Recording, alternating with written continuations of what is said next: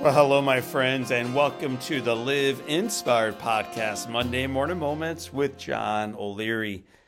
As you know by now, we record these so that you and I can begin our days and our weeks in awe and on fire with a burst of inspiration.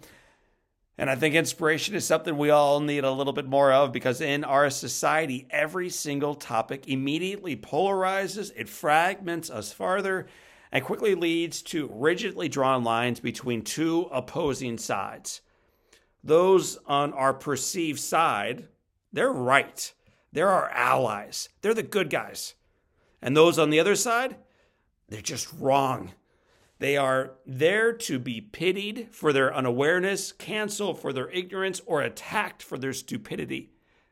So what will the result be of all this elevated anger? What happens as our media friends complicitly sow seeds of outrage within each of us every day? What happens as our political leaders jam a larger and a larger wedge into our society? What are the consequences if we choose to continue down the hostile, divisive path that we're presently on? Well, the answer, I think, is framed brilliantly in one of my favorite poems by James Patrick Kenny.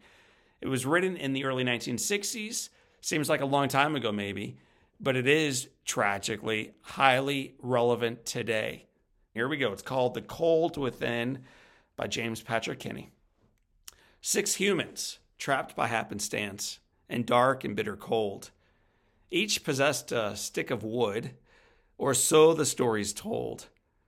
Their dying fire in need of logs, but the first one held hers back, for of the faces around the fire, she noticed one was black.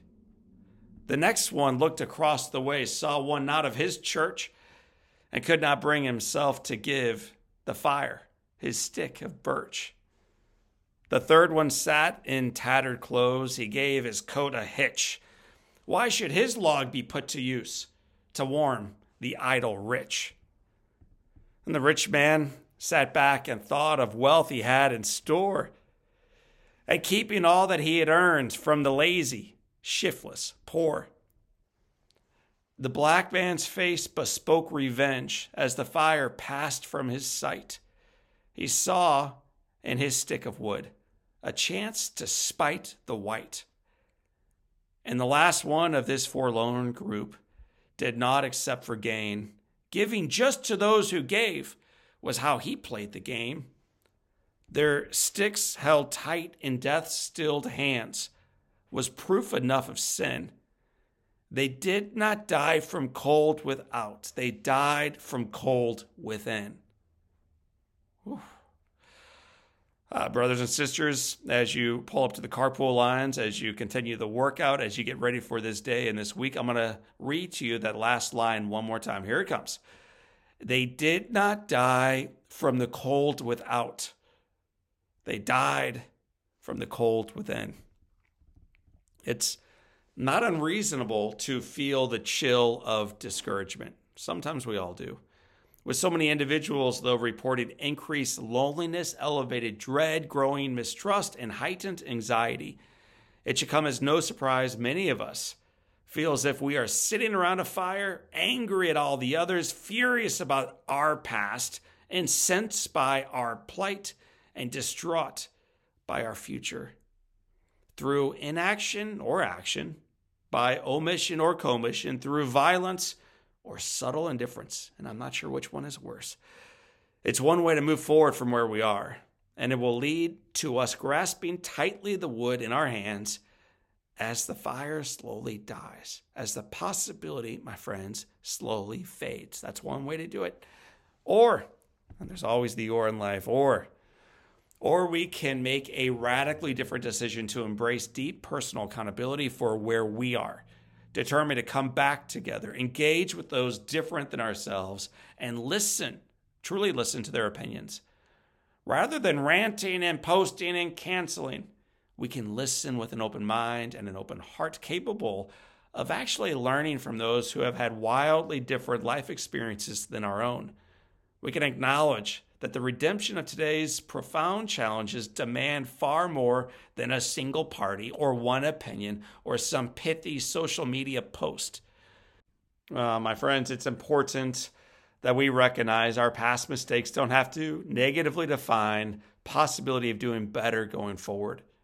It's critical to remember that hate and anger and ignorance cannot possibly cure hate and anger and ignorance. I'm going to say it again. Hate and anger and ignorance will never cure hate and anger and ignorance. In our wondrously, wildly, beautifully diverse community, it's necessary to love and respect one another despite, maybe because, of difference in opinions and beliefs and convictions. So as the fire begins to wane and as the light begins to fade, it's time to return to the circle together. It's time to learn from the mistakes that we've been making for too long, to knock down the walls we built to keep others out, to re-engage in solutions that elevate not only individuals or ourselves, but culture. It's time to not only take full responsibility for our lives, but to recognize the calling to serve as our brothers and sisters' keeper in their lives too. In other words, in a marketplace where many angrily and selfishly hold fast to their wood, it's time for us to throw ours directly onto the fire. It's time for us to go first. My friends, I want to thank you for being part of our Live Inspired Circle. I want to thank you for releasing your log on the fire that we are stoking here. And I want to remind you that although, sometimes the light seems to dim a little bit, the foundation is firm. Your life does matter, and the best is yet to come. So for this time, and until next time, my name is John O'Leary. Today's your day. What a gift. Live inspired.